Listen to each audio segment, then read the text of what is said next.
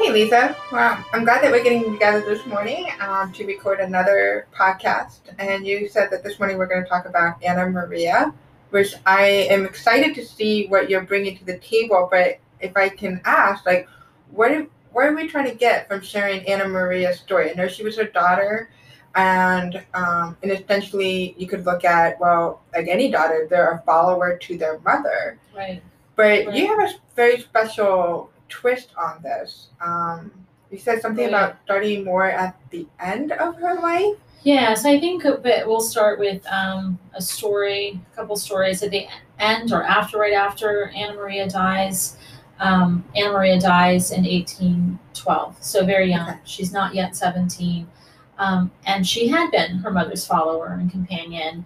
But it was more than that. It's really Anna Maria's death is what changes Mother Seton. I mean, it gives her a whole new perspective on grief and eternity and accepting God's will. And it's probably, from what I've read, the hardest time period that Mother Seton experienced, even with her, she had seen a lot of death. Like we right, I was going to say. I mean, she's already been through her her own mother and babysitter died very early on in her childhood, to her father and father-in-law and stepmother, to her own husband was really the last death, and then coming into Emmitsburg, because you said, like, Nina is almost 17 now. She is 17 at the time of her death. So she's already seen death in the early community here in Emmitsburg with her two sister-in-laws and some of the earlier Sisters of Charity. So she's always been exposed to death. So it's just kind of surprising to...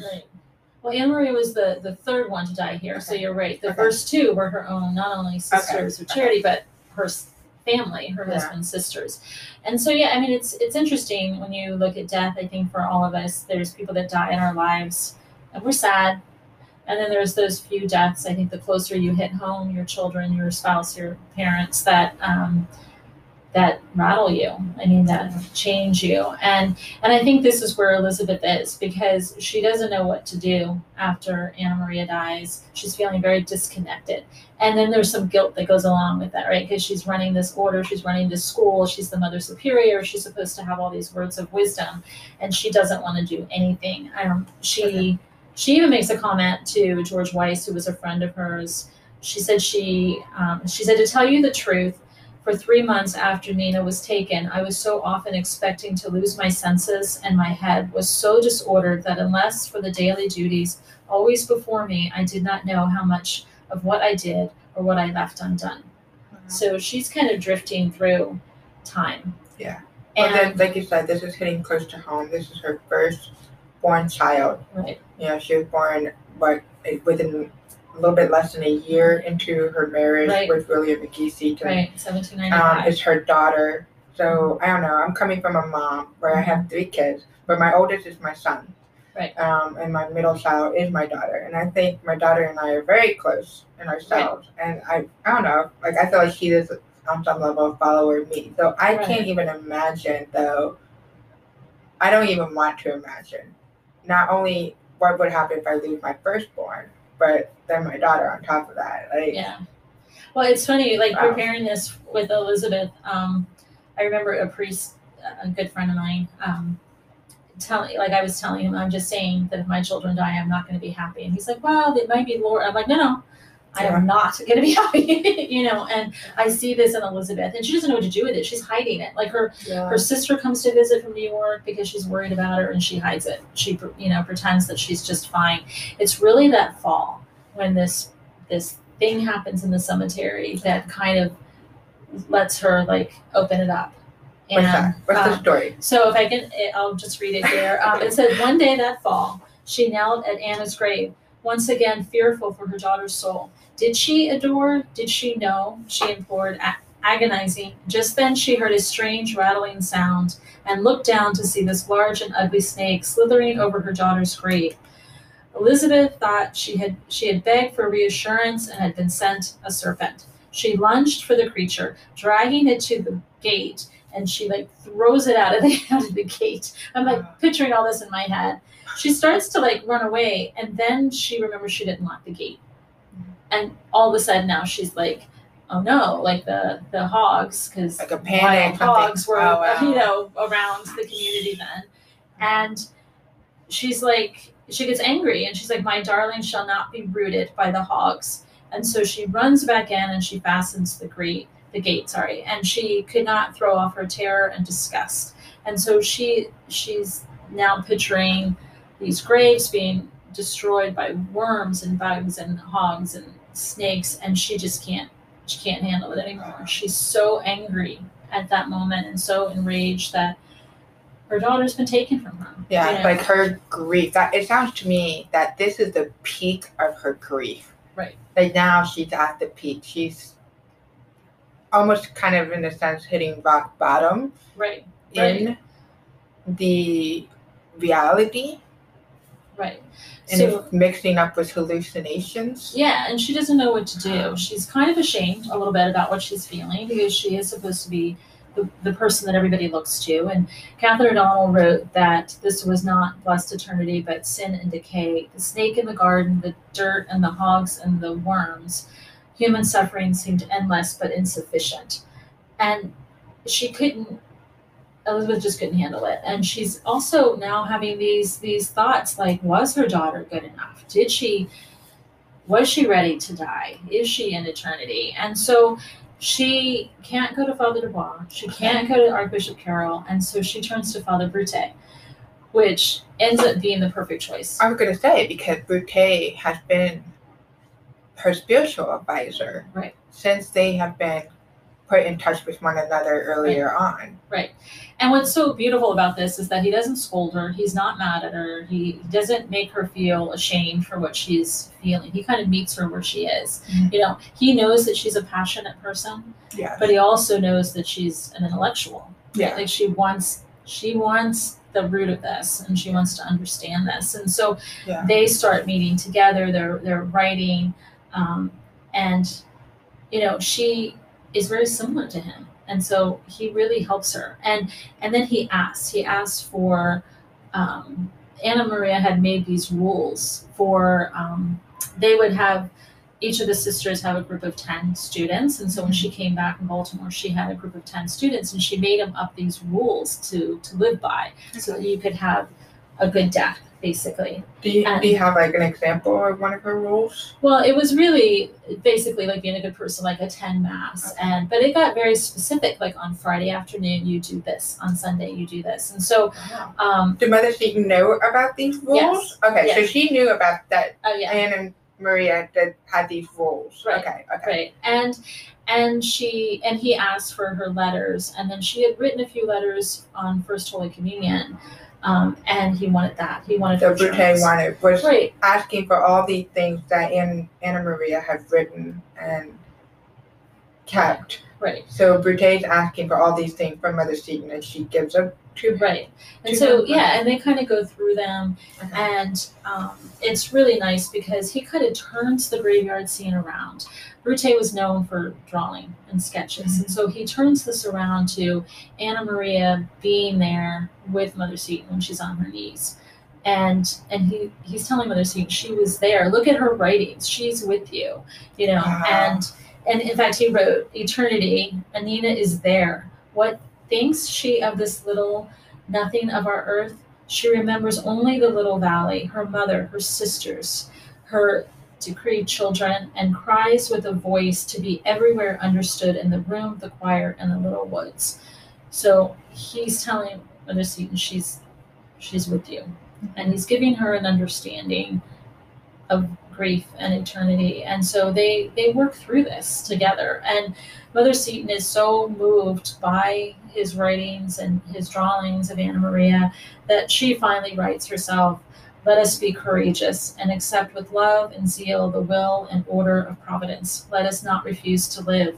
The longest life is nothing to eternity." So finally, but this is almost a year after Anna Maria has died, that she is pulled out of it through Brute's help. Yeah. Like really understanding a little bit with more clarity through Annina of what eternity is about and the life that follows someone's death. Yeah. That they don't cease living or having an impact or being with you right. just because they are physically not present.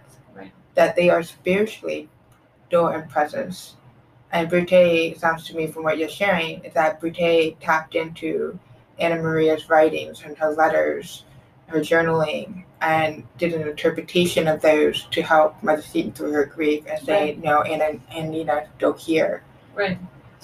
And so are you saying that perhaps maybe from then on that Mother Seton in turn started following Anna Maria through examples of Anna Maria's life, like through Anna Maria's actions or anything like that? Yeah, absolutely. I think that. I think Anna Maria helped Mother Seton throughout Anna Maria's life, her short life, but I think it's really after she died that gives Mother Seton this whole big understanding that I don't have. I mean, I don't know about you, but it's like we were just saying that when one of our children died, I don't know how I would get past that. Yeah. No, I don't either. I don't, like I said, I don't even want to imagine that,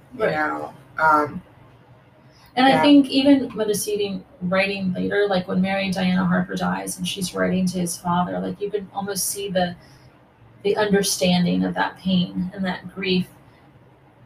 I know what this is like. It's very unique. Yeah, and so I think she helped her, and I think what was interesting for Mother Seton to realize it's okay to have those moments of unknowing and frustration and anger and not the best version of yourself. Right. As well, in Mother Seton's circumstances, is she still had other children, so she's still a mother, and she's a leader to a newly formed religious community. Right. And she's a teacher at a school, and here she's at the lowest moment of her life that she probably never envisioned herself to ever be in because of all her experiences with death and losing loved ones and people who are close to her.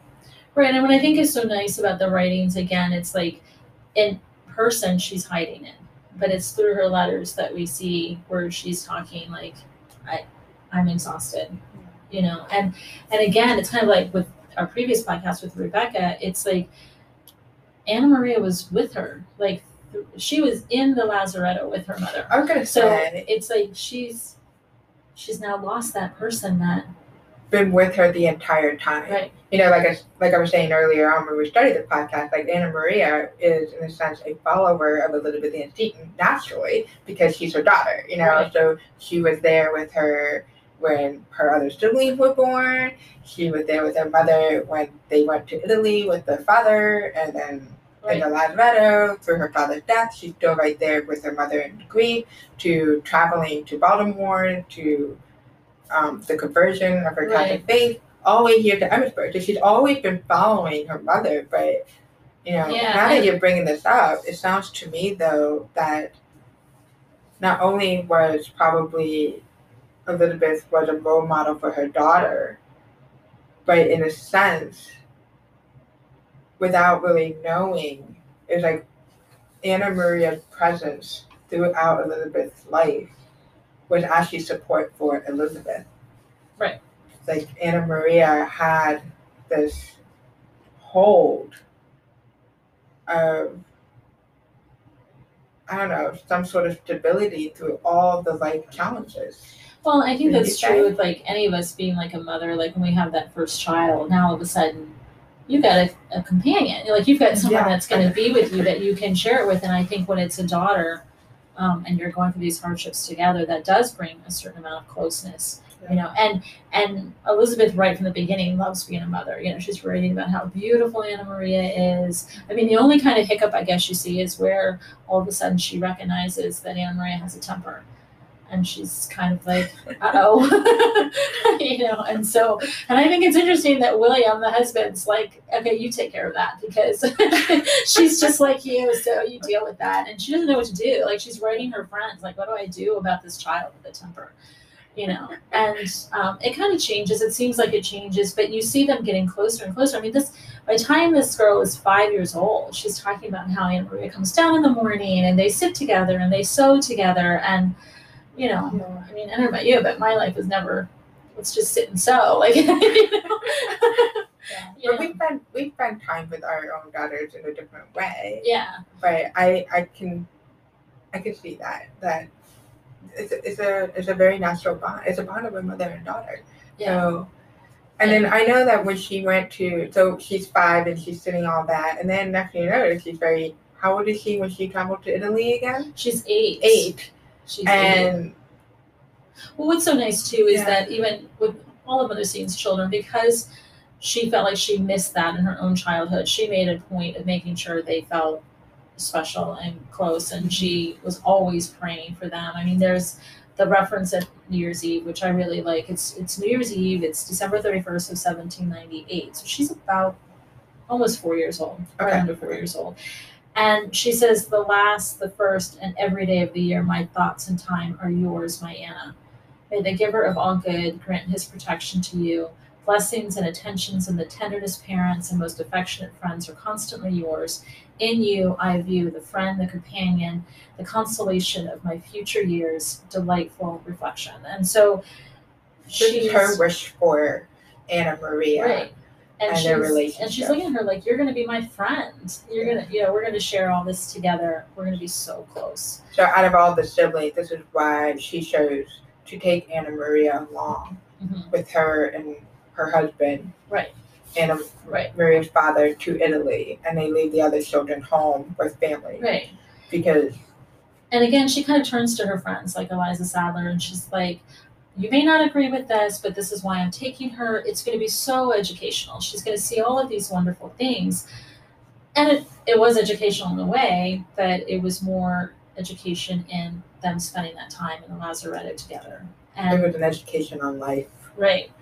And Anna Maria at 8 years old is so insightful. Like, she's looking at the other prisoners who are, drinking and loud and obnoxious and stuff. And she's like, oh, we're so much more blessed than them because we know God. And what 8-year-old says that? So they have this prayer circle together. Like, they become so close in that Lazaretto. And it's just a really beautiful thing. It's a heartbreaking thing, but it's a beautiful thing. But I do remember reading that Anna Maria, she's going through the motions in the Lazaretto and also probably through the emotion. But she holds her own emotions from her mother and her father. And it wasn't until she finally sees Elizabeth Ann Seton actively grieving that she's asking permission from her mother, like, can I now grieve too? I see you crying. Can I see you crying too? Right. I think it's when they were in a carriage or something like that. Yeah, they were in a carriage together. It was after her father died. Yeah. And she sees her mother crying, but her mother's trying to hide the fact that she's crying. Yeah. And Anna Maria just says to her mother, my dear Papa is praising God in heaven, and I ought not to cry for him, but I believe it is human nature. Do you not think so, Mama? Oh my gosh.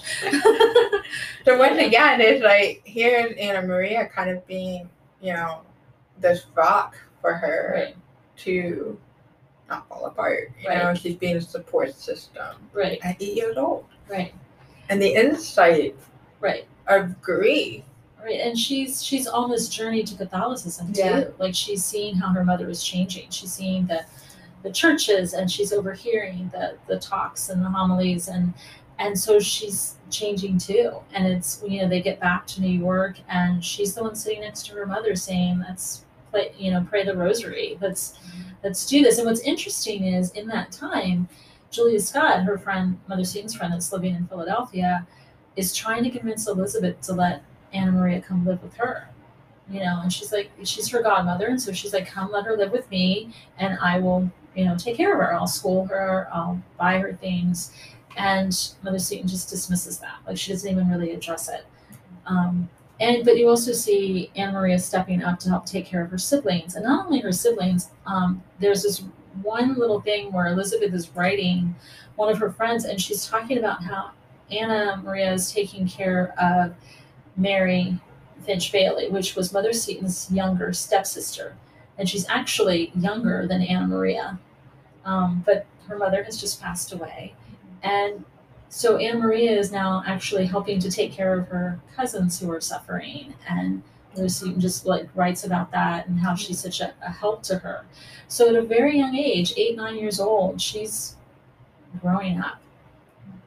So they become Catholic, and we jump ahead to now they're heading to Baltimore, and Mother Seton is noticing that Anna Maria is being a typical 13-year-old girl and not telling her things, and she's noticing and she's missing it, and she's like, what's going on here? Why is she being so distant from me? And she realizes it's because Anna Maria has given her heart to this young man who attends the college there, and Mother Seton is kind of beside herself. Yeah, she doesn't really know what to do with that. And she that. finds out that everybody knew. Like, even William and Richard were passing letters between Charles and Anna Maria. And Julia Scott tells her, you're never going to know a teenage girl's heart. So they have secrets, and you're just going to have to accept that. But Mother Seton's having a hard time with that. So I'm not even there yet. So just listeners, my daughter is 12. I'm not quite there yet. And as they start to open school there, Anna Maria's her friends are the Cantons, who are Charles Carroll's granddaughters, and they were considered like the royalty of the United States. They were very, very wealthy, and this is who from a prominent class. Now Anna Maria is becoming friends with, and Mother Seton's a little worried about that, and so she doesn't know what to do. She thinks coming to Emmitsburg will be a good thing. And because even Father Babade is like in support of this relationship, he's like pushing it. He wants Anna Maria to marry this guy. And so Mother Seton doesn't really know what to do. They go to Emmitsburg, and Anna Maria's not happy. She's doing all these drawings and these paintings of Roman gods and all this kind of stuff, and she's not really participating in anything that's going on with the prayers, and so Mother Seton's worried. And I think this is where that comes from a few years later. Mother Seton looks back on that time and is questioning, okay, she wasn't perfect. I see these things in her life, and I'm wondering, was she good enough to be saved?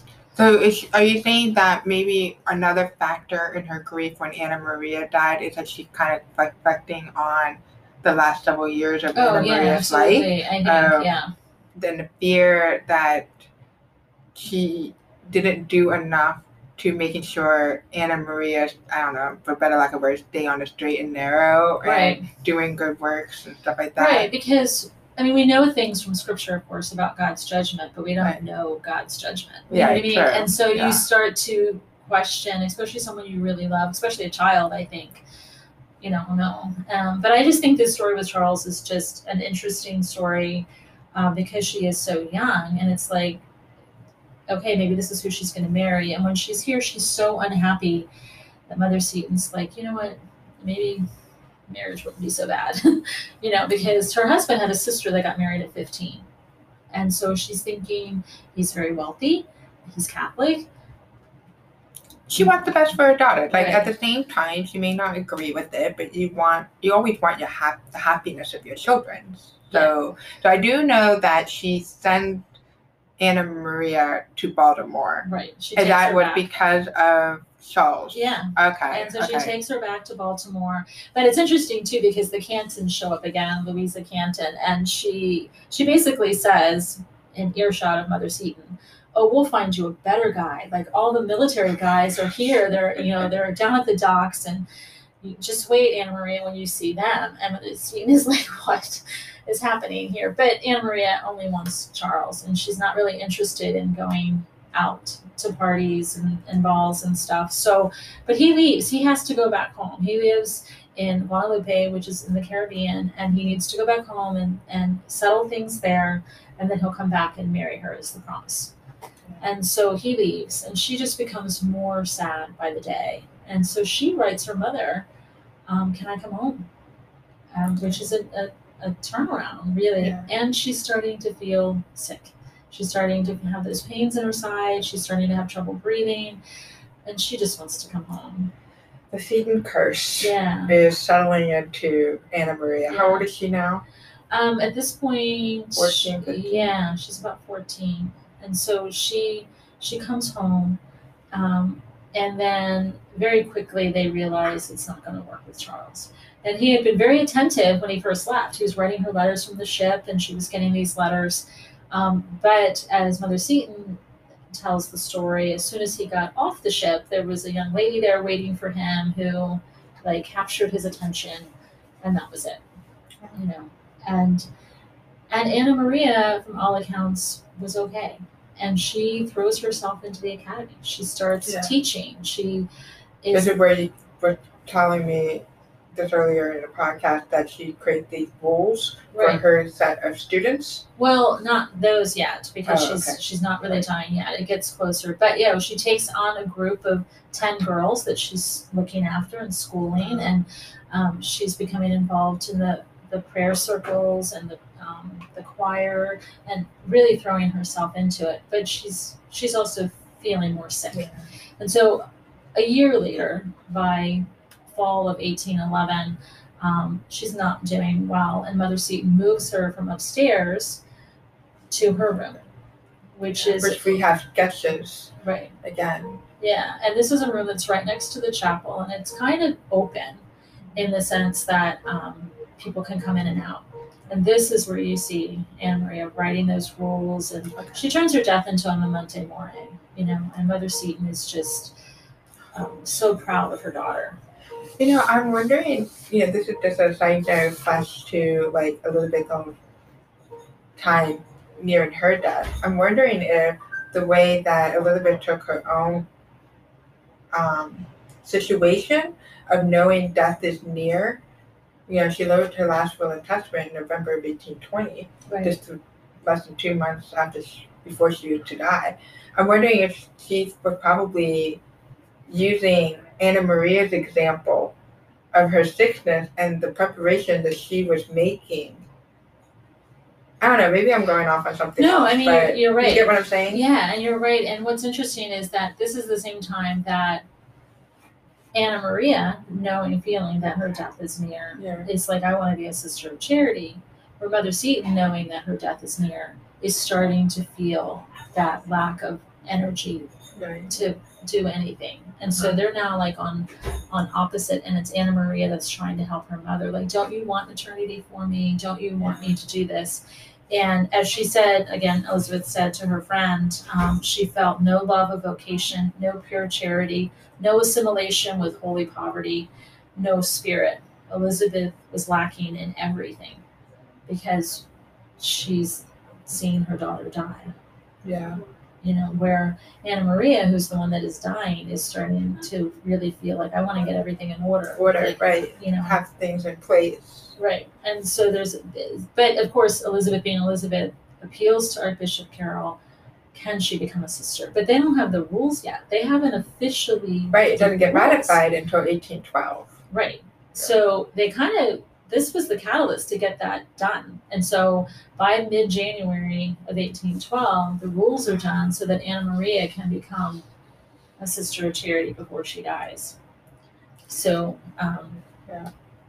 you know, it's just such a sad time, you know, but it's also like you can see how Anna Maria left an impact. She actually kind of, in a way, cast the first stone to really making the legacy of the Sisters of Charity of St. Joseph's a reality. Right, because she got them moving. Yeah. Because they wanted to do this for her. So, and you see Mother Seton is spending every second with Anna Maria. So it's just a few weeks later that Anna Maria dies.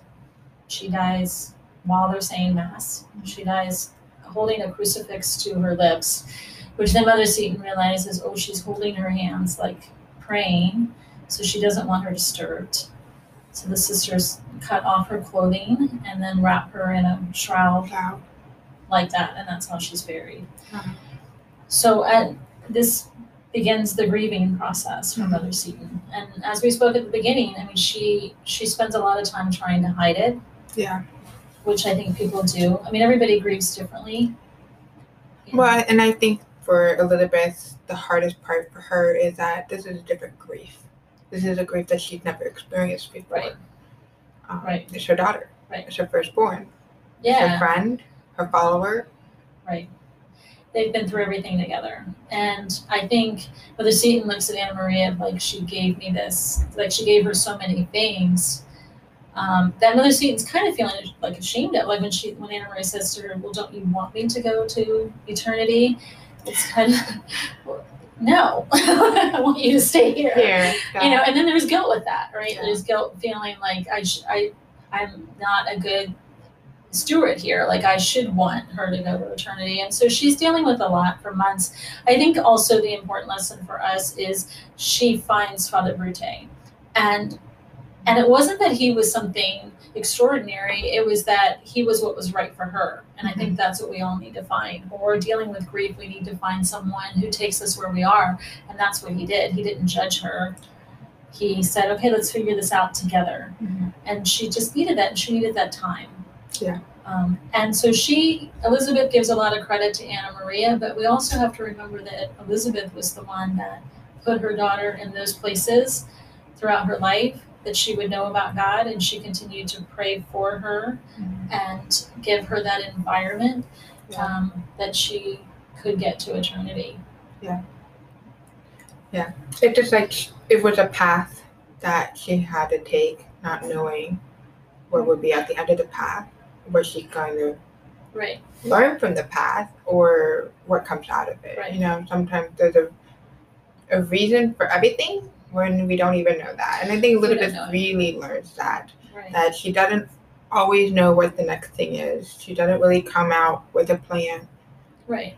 And she may not always agree with it. And that's where she got to with Brute. Yes, life is worth living. And I have to trust God's plan. God's will and trusting God's plans. Right. Yes. And it's interesting when we did, their love story and we talk about how she cried at his grave. Mm-hmm. Then we did Rebecca where she was like, okay, I can't take it anymore. I've lost my husband and my daughter. And now her soul sister. And now she's losing her daughter. And it's like each one, it's like you said, this was worse than the one before. But I think she teaches us, like, just be patient with yourself. Mm-hmm. And it's okay to be angry. It's okay to be sad. It's okay to feel all kinds of things. Yeah. This was it's okay to have that ugly moment of yourself. Right. And those months of feeling like I don't want to do charity work. I don't want to be a sister. I don't want to do anything. I just want to be like lay in my bed and not do anything. Yeah. And it's okay. It's okay. You don't have to feel guilty or bad about that. In a way, we need to be thankful for Anna Maria's writing and, like you said, Anne Brute for bringing it to light, because when you say that, sort of like, wow, she had never read back on what Anna Maria wrote. Right. Look back on how Anna Maria was living her life, how she took the last moments of her life with grace. And then how Brute steps in. Right. Wow, it could put a whole different perspective. You're so right as you're saying that. It's like sometimes when we're in it, we can't see how good someone is or how beneficial they are. It's like later when you look back and you can have that perspective, you can see what a blessing it was to have that person in your life and helped you through that cross or that lesson that you had to learn. Makes us better. Yeah. Right. Probably hit that topic again on our next podcast. Well, who knows? I'm sure we will. Like you said, every person we are coming to learning about and why they're following Elizabeth Seton, what the relationship is sort of like adding another piece of the puzzle. Right. To the bigger picture, to the larger picture, or understanding a little bit better how one impacts another. Yeah, exactly. Unexpected way. Well, that's what I'm thinking, because the people that we've even talked about outside of this podcast, it's like if they didn't have that one person in their life, would their decision have been different? And I guess we all have to think about that. So, yeah. Well, thank you for joining us again. Next time, I think we're going to do Father Brute. Okay. So he's another one that went both ways. They both had an impact on each other. So until next time. Thank you, Lisa. Bye.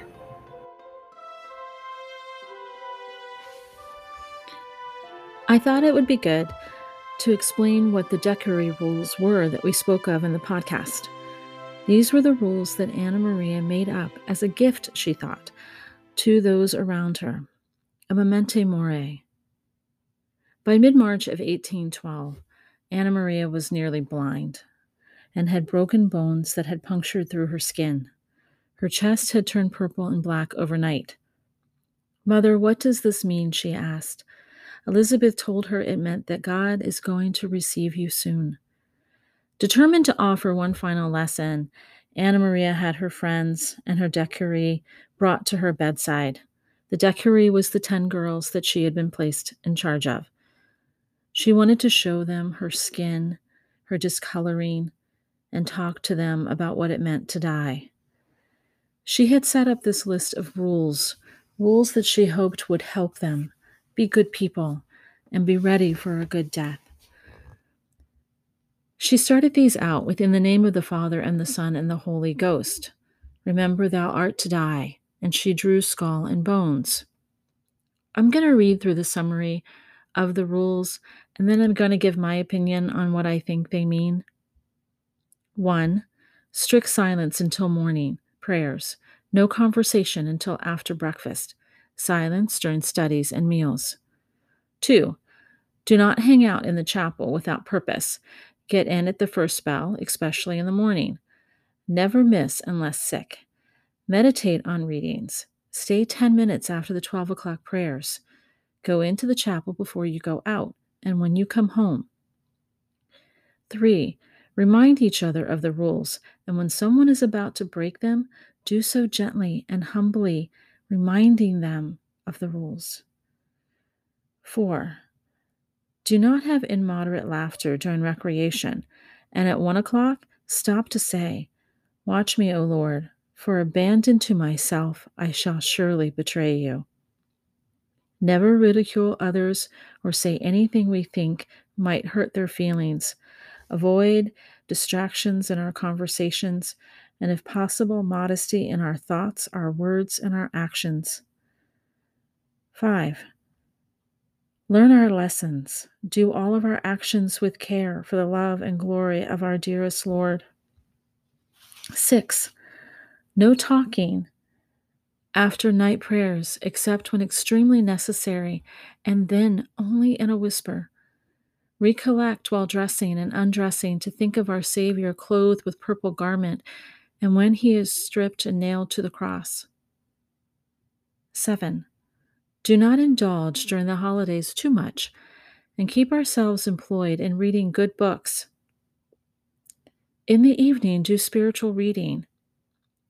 Say the beads in honor of the Sacred Heart, and an Our Father and a Hail Mary for the souls departed. On Fridays, instead of beads to the Sacred Heart, offer beads to the prayer of Jesus' suffering. Sing the song, "Glory to Thee, my God," this night, and meet every Sunday to fix on the same intentions for the week and remind each other gently of faults committed during the past week. Take turns to do spiritual reading and offer penance and pardons. 8. Examine ourselves on the rules every night. O my Lord Jesus Christ, you have inspired us with the desire of seeing you more perfectly than we have yet done. Grant us grace to perform all of our actions with thy love and to persevere in the good resolutions we have taken for the honor of thy name and the edification of our neighbor, the merits of thy death and passion. Amen.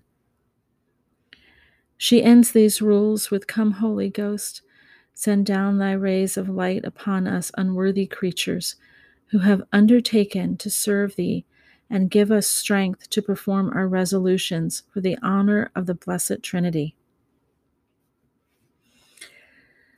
What I think these rules mean is she's telling us to spend time in the quiet so that we can hear the Lord. Stay in communication with him. Watch out for one another. Be kind. Know that we need the Lord. And at the end of the day, review the day. Ask for forgiveness for what we have done wrong, and give thanks for the blessings that we have received. I truly hope you enjoyed this podcast. You can see how Anna Maria helped Mother Seton, but Mother Seton had given to Anna Maria the gift of faith. Well, until next week.